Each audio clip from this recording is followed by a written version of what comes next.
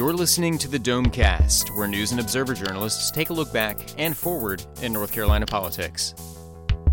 Hello and welcome to Domecast. This is Jordan Schrader hosting this week from the NNO, and with me are Colin Campbell, Craig Jarvis, Will Doran, and a very special guest on the Domecast, making his, I believe, first appearance on the Domecast. Mark Binker of the NC Insider is with us. Welcome, Mark. Thank you. I just crawled in here looking for a place to take a nap. I didn't know we were doing it. Yeah, this is a really comfortable, these are comfortable chairs in this conference room we're in here in the bowels of the NNO. So we are going to talk about a lot of things because it was a really busy week at the legislature. This was crossover week, and it was where we found out whether various bills would live or die, or maybe be somewhere in between where we don't know if they will be revived one day. There was a couple of really significant bills that were actually passed through both chambers. So we'll talk about class size. We'll talk about a bill dealing with lawsuits against hog farms. We'll talk about a bill dealing with body cams and a number of other things, as much as we can get to. But first, it's the ongoing fight between the legislature and Governor Roy Cooper over his authority and over the partisan makeup of some appointments. The legislature overrode two vetoes of Governor Cooper's this week. Craig, what was the first one dealt with ethics and elections, and the second one with the Court of Appeals. So just real briefly, what did the legislature do with these? Well, I think these are ones we've been following on Domecast for a few weeks now, and it's starting to get a little difficult to keep track of where these things stand. But we're always like, is this one in court? Is this right? In fact, one of them is in court very soon, maybe as we speak, but or right now actually. But anyway, they. Of course, the legislature overrode the vetoes of the bill merging the elections and ethics boards and the reducing the Court of Appeals from 15 to 12 members.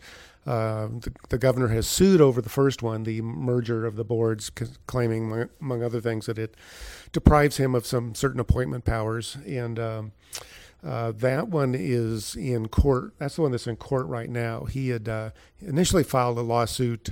Without getting too far into the weeds on this, the law passed, so they decided they needed to file a new lawsuit, and there's a motion for a temporary restraining order to put that on hold in the meantime. So, yeah. The other in the other law, we had a really kind of surprising development this week. It was expected that they would override his veto and shrink the Court of Appeals from 15 members to 12 members, and part of the idea was so that the governor would not be able to appoint somebody to the seats of people who are retiring. But we had a surprise retirement. So tell us about that. Yeah, we had on Monday, the governor's office announced the retirement of Doug McCullough, who'd been on the Court of Appeals for I'm not sure how many years. Before that, he'd been a federal prosecutor.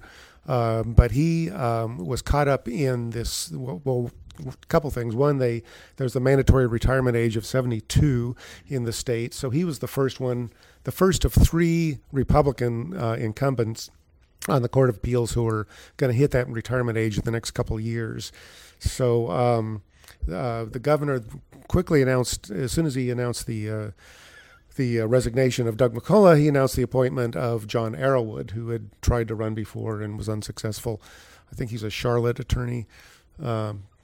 So that kind of, I'm not quite sure of the legal implications of that, but it seemed to have kept the governor one step ahead of the legislature. Yeah, basically what it does is it keeps the Court of Appeals from shrinking as quickly as it would, because he got this in under the wire, right? He got it in before the veto override took effect. Right. So you will still have a 15-member Court of Appeals at least until next year, when the next two judges to hit their mandatory retirement ages hit those ages. And, one thing to note about Judge McCullough, he wasn't just doing this by happenstance or, hey, I want to take a beach vacation extra early.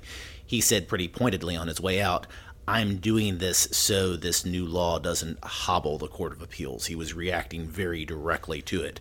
And I think he was hoping a little bit that his early retirement might make a statement and might cause lawmakers to think twice, but that didn't work out. No, that's maybe not surprising. This totally came from the legislature. Nobody at the administrative office of the courts or nobody on the courts, current or past, came out in favor of it. In fact, several justices or at least appellate court judges came out against it. So it was, it was a maneuver. There's been a theme of getting as much power from the governor as the legislature can, and it's actually a fight that started when McCrory was in office. So it's continuing. If the legislature had expected this, was there anything they could have done to have prevented this? He vetoed the bill, I believe, late in the week, and so I don't know if they could have come back in. And they would have had to move faster than is typical, and particularly the House has rules on veto overrides that make them kind of come back and sit in the cooler for a little bit before they act on vetoes. So they would have had to act outside of their normal order in order to really race this, and I don't think it was expected. I mean, I think a couple of us were sitting down at the legislature on Monday morning when this rolled out, and we went, well, that's clever, and sort of raced to cover it. So, and of course, Cooper appointed a Democrat, John Arrowwood, to take the spot. But there's some legislation that's being considered that would limit his ability to appoint people of different parties from the person who is leaving, right? Craig, you... Well, there is that thread of laws that would allow that would diminish the governor's ability to make certain appointments. And I mean, I think we're talking about the legislation to replace the vacancy in the Senate and the U.S. Senate, and to replace judges and district attorneys, and this merger with the Elections Board that would limit the powers that he currently has. Yeah, I mean, it kind of draws on, for years and years, the state board of elections got appointed through a mechanism whereby the party leadership of the state Republican Party and state Democratic Party would forward a bunch of names, and the governor would draw 3 from one party, 2 from the other, and you'd have a state board of elections. Well, it seems like lawmakers have said that's a heck of an idea and are extending it, or at least in the process of trying to extend it to a bunch of other offices. So instead of giving the governor free rein to pick from anybody he wants, or recommendations from the local bar association, or however the particular vacancy filling procedure worked, they want to make sure, well, if we're replacing a Republican judge, we get another Republican judge in there. If we're replacing a Democrat, we get another Democrat in there. And by the way, he's not going to just be able to choose any Republican or any Democrat. We're going to give him a list from which to choose, which I think kind of got noted when the Republican Party put out its list of folks who they would like to appoint to the newly merged ethics and elections merger. Some of the names were really familiar as people who had been involved in election controversies, and I think a lot of us went, really, 4 Edgars? Okay, that's a name we know. So seasoned politicians. Yeah. And this goes to kind of the central point of the lawsuit over the merger of the Elections and Ethics Board, in that the court ruled in the governor's favor. So the legislature came back and retooled the law and said, okay, here the governor actually gets to make the appointment, but the asterisk is, from the list that we give you. So he doesn't really have free rein. Okay. So this is happening on a lot of fronts. Colin, you wrote about something related in terms of the partisan nature of elections and appointments. You wrote about ballot order. What are the Republicans looking to do on ballot order? Yeah, this was one which was sort of sold as a good government sort of bill until you actually look at what the current status of things is. So currently the way ballot order works on a general election is whatever party the governor is, the candidates in partisan races from that party will be listed first. So last year in November, obviously Pat McCrory was the governor, so from everything from president on down the ballot, the Republicans were first, followed by the Democrats. Under this bill that passed the House this week, that would change to a more randomized order. It wouldn't be based on party at all. Instead, it would either be alphabetical or reverse alphabetical order by the names of the candidates. And that between those two options would be decided by a coin flip at the Board of Elections. So no one party would have the advantage over the other in terms of whose name gets to be first, because that can, I think according to a number of studies I've seen, influence, particularly in low information races, who people pick. If you're working your way down the ballot and you're thinking, I don't really care at this point, this name looks fine, then the person whose name is first has some level of advantage. So the idea, the way this is presented is, this is fair, this is good government. The Democrats point out, well, it wasn't an idea you came up with last year when Republicans were going to be first on the ballot, but now that we have a Democratic governor in 2018, Democrats would be first on the ballot. You're just trying to sort of give that advantage away and make sure that Democrats don't have it. And this is similar to how they do it in primaries? Primaries, yeah, it's. I think they pick like a letter out of a hat or something, and they start with that letter and go alphabetical through the primaries because, of course, when you're in the primary, everybody's the same party, so there's no partisan advantage to anybody getting ahead of the other in ballot order. Right.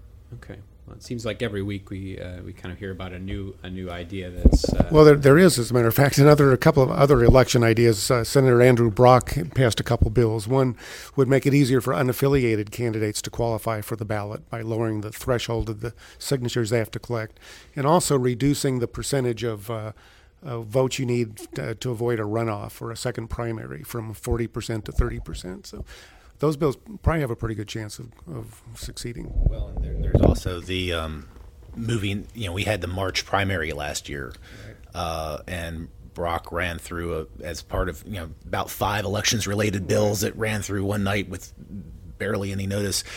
You would have a permanent switch from May primaries to the March primary date. That does a couple things. One, it locks in the earlier date, but it also keeps North Carolina out of trouble with getting its primary too early. You might remember last year there was this question, is North Carolina going to jump the gun and get penalized for delegates at the convention? This would keep North Carolina out of the penalty with the national parties, but it would also just sort of affix a permanent early primary date. So, everybody who's gotten really used to May primaries, you'll have to get used to March primaries, I guess. And Craig, Senator Brock, I believe it was Senator Brock, also had something to say about when the polls close and what's been happening in Durham. That's very interesting. That turned out to be, let's bash Durham some more, but Durham has had a history of some problems on election nights, and most recently in the general election with the gubernatorial race, where Pat McCrory was leading all night, then suddenly he wasn't. As soon as these Durham votes came in, and then it turned out Durham had big delays anyway, and requested and got some extension to keep some, I think, 8 precincts open. So this precinct would say, okay, if you're going to ask for more time for your precinct, which screwed up, then the whole state has to have the same amount of time, which is a little daunting. And the Democrats said, well, you're just trying to intimidate boards of elections because nobody's going to want to take that task. So that I'm not sure if that'll succeed or not, but it's potentially a pretty sweeping bill. Yeah, I think Brock's quote was that Durham got an extra at-bat in the game. Everybody else had to play 9 innings. Well, there was a really significant deal early in the week. It feels like it was a long time ago, but it was early this week, dealing with the class size bill that's been so contentious. Mark, what did they come up with? They basically came up with what amounts to a 1-year delay in kind of the harshest impacts. And this is all about North Carolina has some limits in law on how many kids are supposed to be in early grade classrooms K through 3, and then how many you can actually average out to, and how much you can actually max out a class at.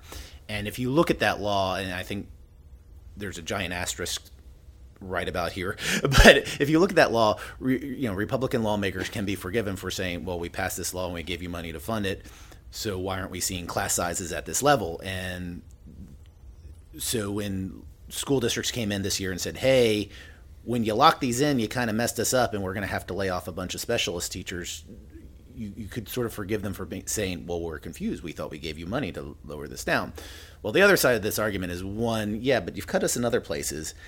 And by the way, we've always sort of had some flexibility here so that we can pay for things that maybe you didn't envision or necessarily account for. And one of those things that they haven't really laid out as a line item for years and years and years is art, music, PE teachers. So we've had over the past 2 months this big hue and cry of school districts saying, oh, we're going to have this really huge problem. We're not going to have classrooms to fit all these kids. And by the way, we're going to have to lay off a bunch of teachers.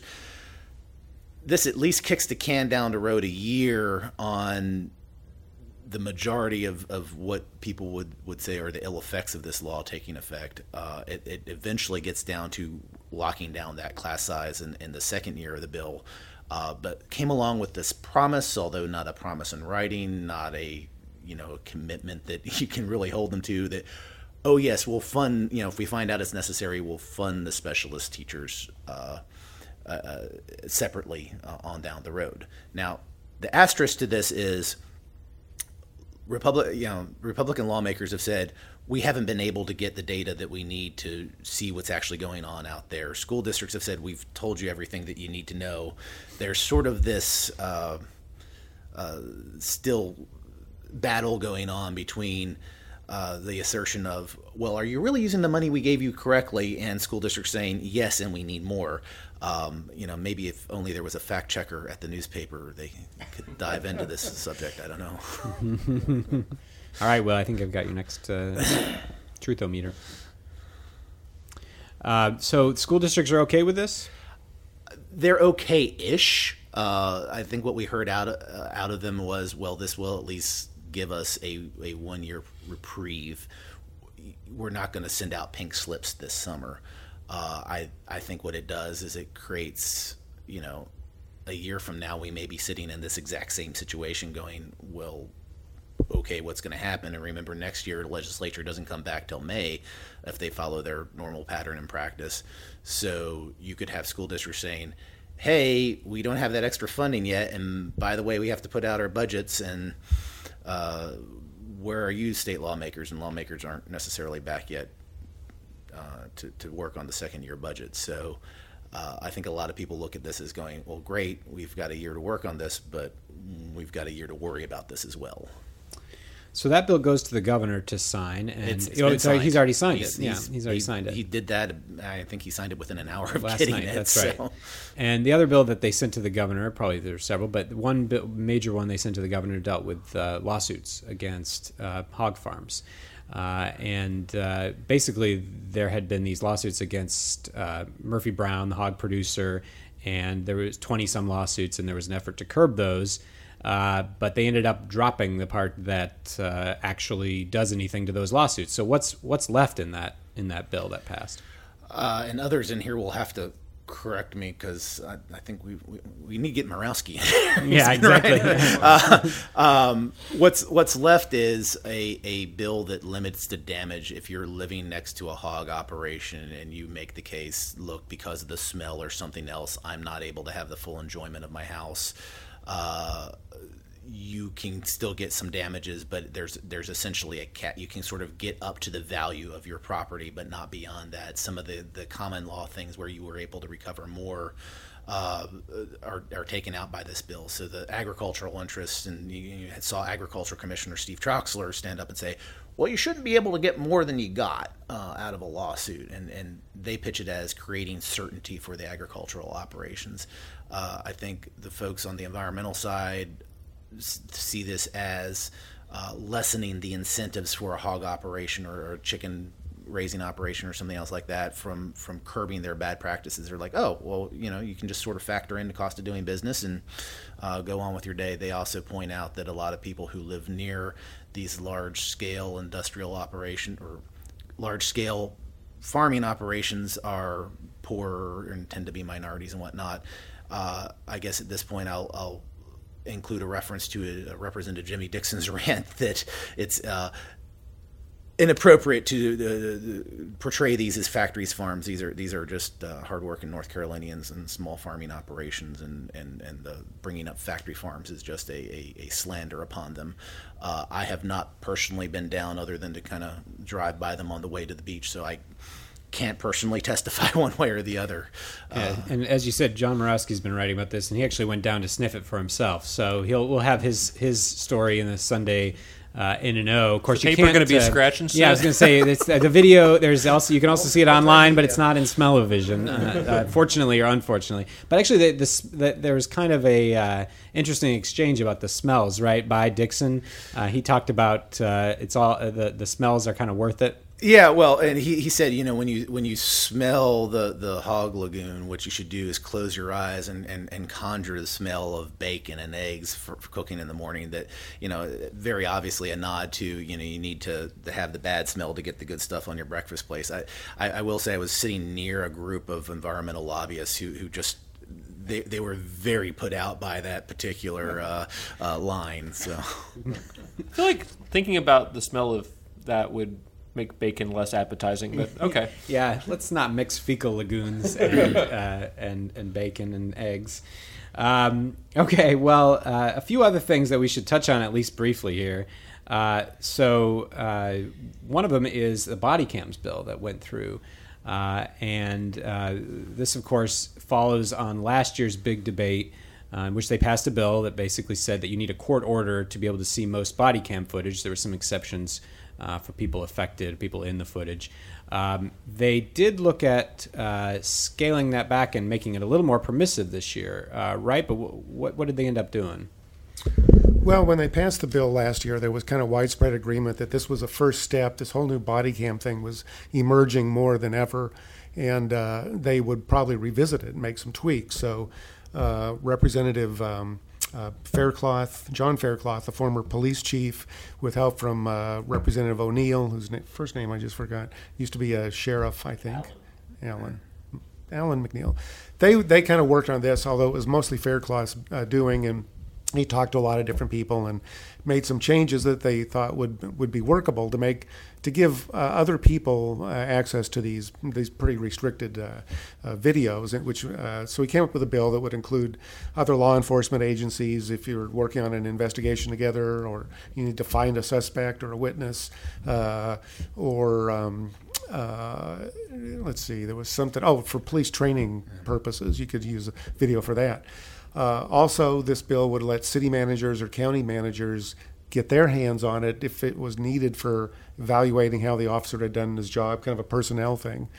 The real contentious point was letting city councils, boards of commissioners, and police review boards, I think there's only a handful of them in the state at all. Charlotte has one. Letting them look at these things in closed sessions if they sign a confidentiality agreement. That's the basics. And it was that last part, the part that would allow for essentially kind of the political people in town, the city councils and the review boards, to look at it, that blew up into an amendment fight on the floor on Thursday. Basically, you had Bill Brawley out of Charlotte say, we should not be surprised that political people act like politicians, and if you allow them in a really heated, contentious situation, we can't really rely on these city council members to keep their confidentiality pledges, essentially, especially because there's no real penalty for them for walking out of the room and saying, well, this is what I saw on the tape. So that amendment got battled over on the House floor for a good long time and then eventually passed. So it expands the world of access to these body cam videos, but city council members and town council members are kind of out of that loop at this point in the bill's life. Yeah, that amendment passed by just 2 votes, actually, and the bill itself was overwhelmingly approved, but it just seemed to peel back all sorts of layers of subtext and behind-the-scenes things going on here within the Mecklenburg delegation, with Democrats and Republicans, with minority communities, and this all. Most of the conversation was about the Keith Lamont Scott fatal police shooting last year, which happened 10 days before this law took effect. So that ended up being a lot about police video footage.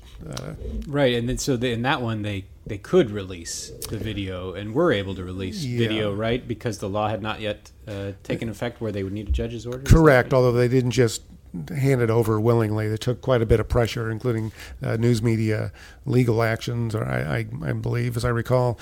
So police aren't used to releasing this kind of thing. I mean, there's a basic mindset is you say as little as possible for the integrity of the investigation. The fewer people who know the facts, then the easier it is going to be figure out who did what. Well, and I think that, I guess the other thing to point out that came up during the debate on this particular amendment was city councils still have the right that everybody else has, that if you have a particular interest in a particular police shooting, you can go to court and ask a judge, would you please release this video for, whatever purpose, for, and city councils and town councils can still do that, but they don't have the sort of express route that they would have had under the original version of the bill. And of course, you mentioned the Keith Lamont Scott shooting. The aftermath of that was, of course, massive protests in Charlotte and a couple days of even rioting.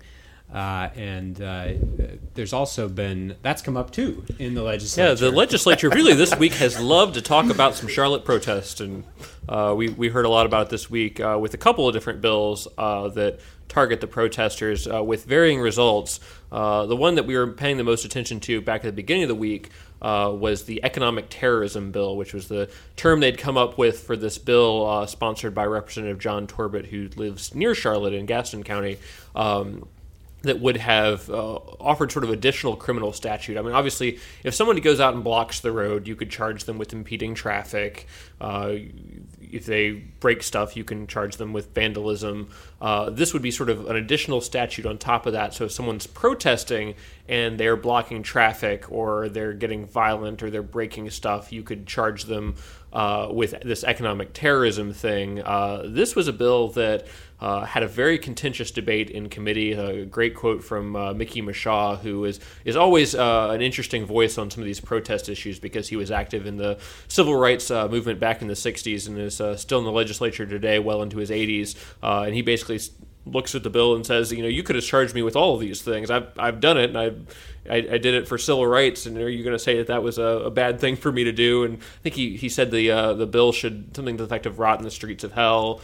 But the interesting thing in this bill was that in committee, two Republicans, Chuck McGrady, who's generally fairly moderate, and Dana Baumgardner, who is very conservative, both voted against it, which was enough to, along with the Democrats, kill the bill. Baumgardner was concerned was that local leaders need to be enforcing the existing laws anyway, and he thinks they didn't do that in Charlotte. McGrady felt like the title was too provocative, and that perhaps it wasn't really a necessary step. And I think they both got angered by John Torbett when he, in his final plea for the bill, basically said, if you don't vote for my bill, you're condoning the violence that broke out on a few occasions in Charlotte last year. And so people were not happy to hear that, and so the bill went down in flames and now cannot be considered the rest of the session. And that would have required police to clear the streets. Yeah, too, that was another right? thing. It would not have given the option to just sort of let things play out. Yeah, and that's the thing, is a lot of times in cities like Charlotte, I think Durham has had some protests like this as well, where some people are in the streets. Sometimes the police will wait a little while and figure, well, if they're only blocking traffic for 20 or 30 minutes, maybe this will disperse on their own and we won't have to, butt heads with these guys. This would require the local law enforcement jump in immediately, is clear any sort of traffic obstruction that's out there. Well, that's an economic issue too. Talking about economic terrorism with this bill. I mean, obviously the bill itself wasn't terrorism, but if the cities did have to, put out dozens of extra police officers, pay them all overtime for several hours clearing the streets, that's a lot of money for a city government to have to come up with all of a sudden.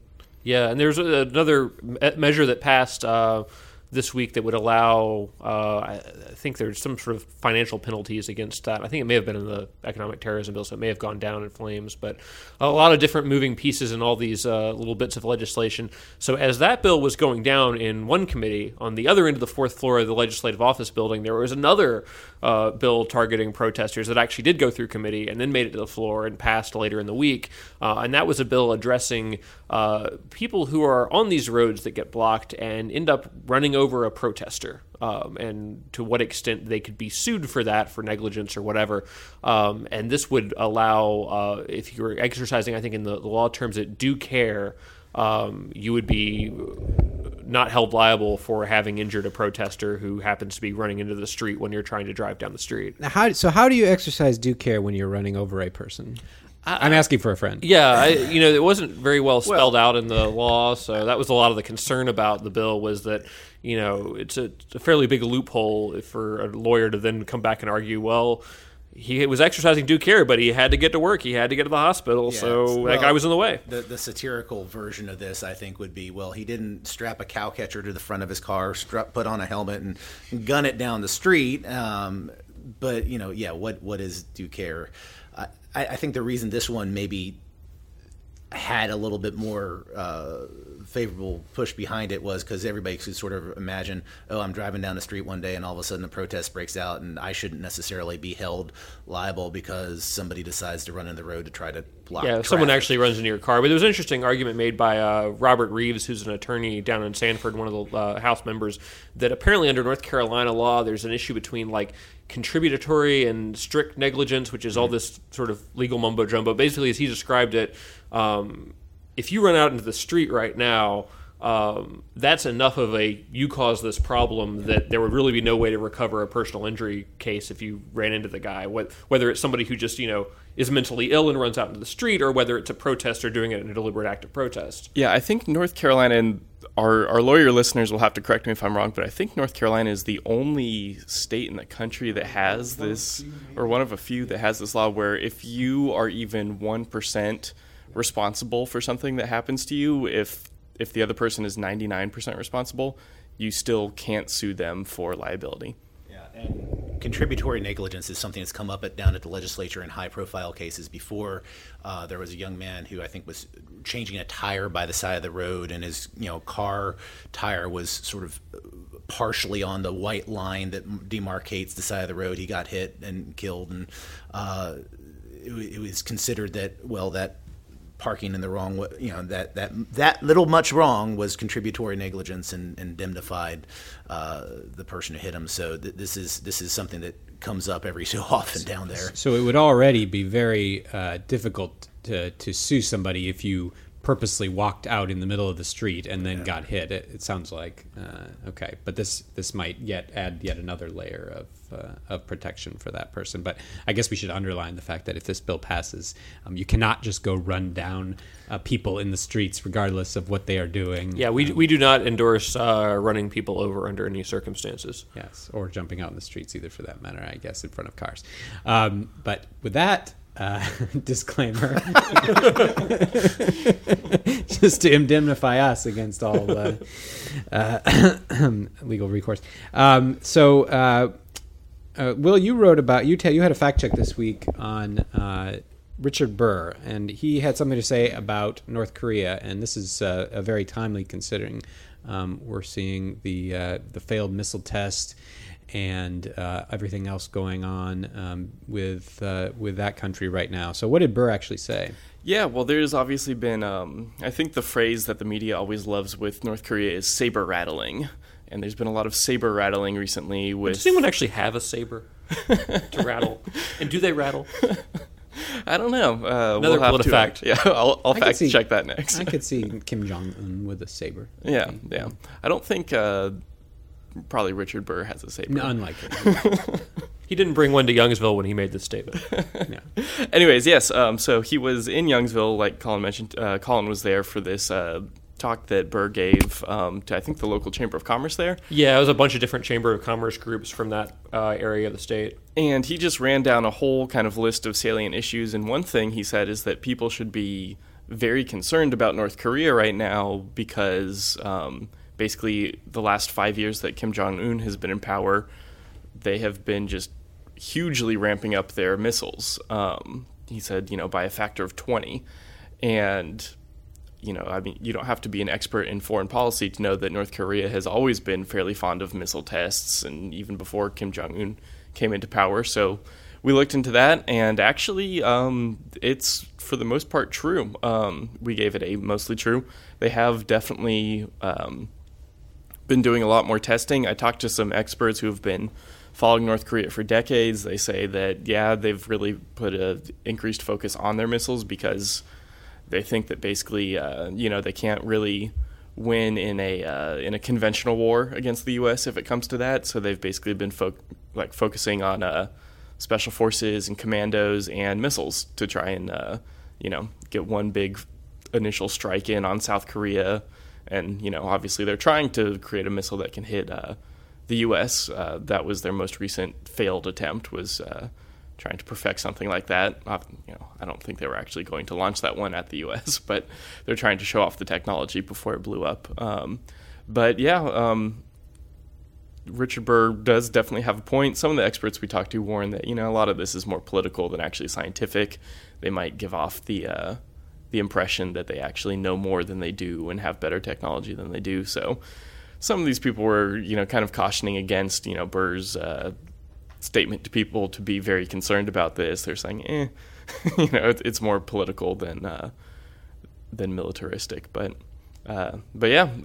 missiles in the news a lot, and it's definitely been ramping up lately. So hopefully we aren't at war by the time our next Domecast comes around. Fingers crossed. But we'll see. Right. Thanks. We'll take a quick break here before we do Headliner of the Week. We'll be right back. Come on, smile. Oh, honey, he's still not smiling. Maybe he's not a smiler. Yeah, maybe he's just not a happy baby. Maybe he's just being a boy. Or maybe he's teething. Maybe it's just a phase. Maybe he has autism, and we can definitely do something to help. Maybe is all you need to find out more about autism. No big, joyful smiles by 6 months is one early sign. Learn the others at autismspeaks.org/signs. Brought to you by Autism Speaks and the Ad Council. And welcome back to Domecast. Now it's time for Headliner of the Week, where we talk about the most important or influential or interesting person, place, thing in the week's news in North Carolina politics. Will, Doran, who's your Headliner of the Week? Well, my headliners are pigs. All of them. Well, at least all of the ones in eastern North Carolina. And if you've seen the map that goes with the story that we're running from John Rowski, there are a lot of them. Yes, people are fond of saying that Duplin County has more pigs than people. That might also be another one for me to fact check at some point in the future. But yeah, you just heard us talk about it for a while. There's all of these bills about, hog farms, and, obviously there's a lot of issues connected with pollution. And this has been an issue for North Carolina going back to the 90s. Obviously, back then, hurricanes, flooding, all sorts of environmental things. But with the these lawsuit bills, I should say, marching ahead, we've given a lot of thought to the pig byproducts like bacon and waste, but little piggies themselves. My headliner of the week. All right, lots of appetizing stories in the news this week about pigs and pig farms. So pigs are in the hat for Headliner of the Week. Mark Binker, welcome to Headliner of the Week. Who's your headliner? As we've been talking about, it's crossover week, this self-inflicted deadline on the General Assembly by which they say, we really have to pass all the non-budget bills by this date certain, or else they die and fall away. Of course, next week they'll promptly start plotting ways to get around it for all the stuff they didn't do but wanted to. But as we watched all the lawmakers scurry all over the building, you had folks behind the scenes, legislative staff really scrambling to keep up with all the work going on and keep the lawmakers going. As a representative of the legislative staff, I am nominating Grace Rogers, who is David Lewis's LA, somebody who, helps kind of run traffic cop in his office, as well as keeps his fridge stocked with sweet tea, and by the way, is his mother-in-law. My colleague Lauren Hirsch wrote a story this week about legislative assistants who happen to be related in one way or another to the lawmakers for whom they work. So Grace Rogers, as a emblematic of those dozen or so individuals, as well as the legislative staff writ large, is my nominee. Okay. The overworked and probably usually underappreciated legislative staff. It is interesting. There's about 10 or a dozen family members, right, who are working as LAs for their lawmakers. You've got a son, you've got several spouses, and then and you've got a mother-in-law. Yeah. So Grace Rogers in the hat for Headliner of the Week, along with pigs. Craig Jarvis, who's your Headliner of the Week? I'm going to go with Senator Andy Wells, a Republican from Catawba County. He's running one of the regulatory rollback bills this year affecting the environment and does a couple things. One is pretty significant and widespread. It has to do with rolling back what they call riparian buffers, the protected area around streams and rivers that are supposed to help, with the ecosystem and avoid pollution, that sort of thing. And it's including imposing a requirement that no locality could do more than what the state does, and I believe would take away all buffers on the main part of the Catawba reservoir river, I guess, down in his neck of the woods. He's in the commercial real estate game, so you can see what his motivation is there. He coined the term veneer environmentalism, that the buffers don't really do anything except make people feel good. They look like they're doing something good. But my main point, to wrap this up quickly, I think there was one provision in the bill that I think has actually gotten much more attention, which would be to repeal the ban on plastic bags on the Outer Banks. And this was something that for those of you who've been around more than just a little while, remember Senator Mark Basnight, who kind of ran the show for a long time over there. He's from Manteo.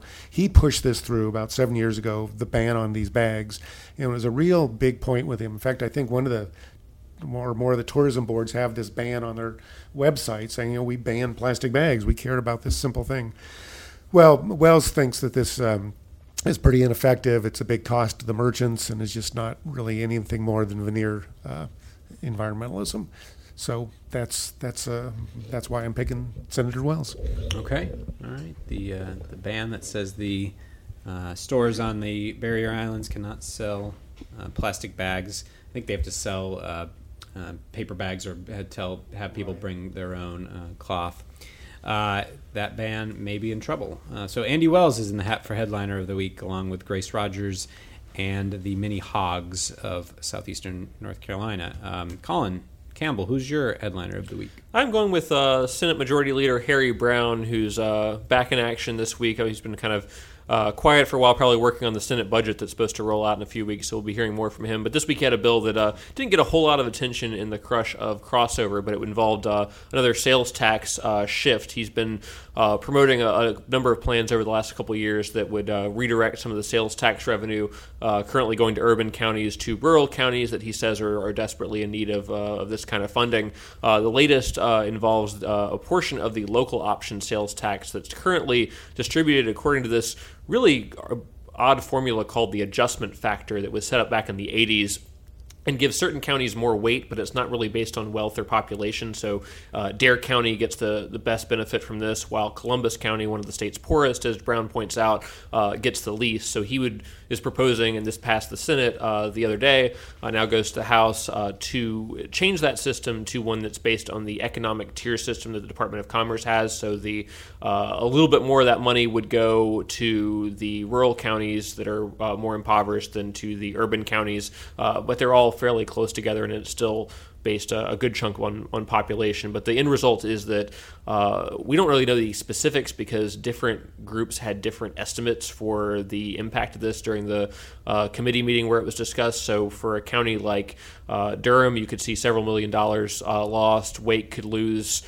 several million, or according to Harry Brown, just $90,000. So no one's really sure. And the bill went through the Senate before the formal numbers from the legislators' fiscal research division came out, to my knowledge. So we don't really know the impact, but it's now headed to the House, and perhaps we'll get better numbers if the House moves forward with the bill. Yeah, and that's one that accomplishes the unusual feat of benefiting Charlotte while at the same time hurting Wake County. I'm not sure how that math works out. Well, it was really funny to see the legislature's vote count on this one because, normally you see all these party line votes in the Senate, and this one it was just like you could pinpoint every single name. Okay, that person voted yes because their county wins. That person voted no because their county doesn't win. Yeah, it sounds like one of those bills where everybody pulls out the spreadsheet of all the counties and goes down and says, yep, I can vote for this. Yeah. Or I can't. Yeah, and certainly the cities and counties have been lobbying fairly hard on that because if you're going to lose money, you're going to try to make it stop. Mm-hmm. Okay, well, Senate Majority Leader Harry Brown, who is pursuing the latest of several efforts on this, is in the hat for Headliner of the Week, along with Andy Wells, Grace Rogers, and Pigs. I probably shouldn't choose another animal winner because we do that. I do that too often. But so I'm going to go with Grace Rogers because of all the. I can't even imagine how little sleep these staff are getting this week if reporters are getting. And apparently she makes is it sweet tea or something that was listed in that Lauren story? Her husband. Oh, her husband. Her husband makes it, and she merely transports it. Yeah, but keeps it stocked for these long weeks when everyone is really drained. Very smart. Well, the prize for winning headliner of the week, Mark Binker, is that you get to come back. Oh, sweet. So we hope to see you back in future weeks on the Domecast. You think that'll work out? All right. Thumbs up. They can't see your thumb up. Yeah. All right, good. All right. It's not TV anymore, Mark. It's radio. What? And with that, for Colin Campbell, Craig Jarvis, Mark Binker, and Will Doran, I'm Jordan Schrader, signing off from Domecast. Please join us next week. Thanks a lot. You've been listening to the Domecast, a production of the News and Observer and the Insider State Government News Service. You can keep up with the conversation by reading Under the Dome in the daily print edition or online at newsobserver.com. The Insider is found online at ncinsider.com.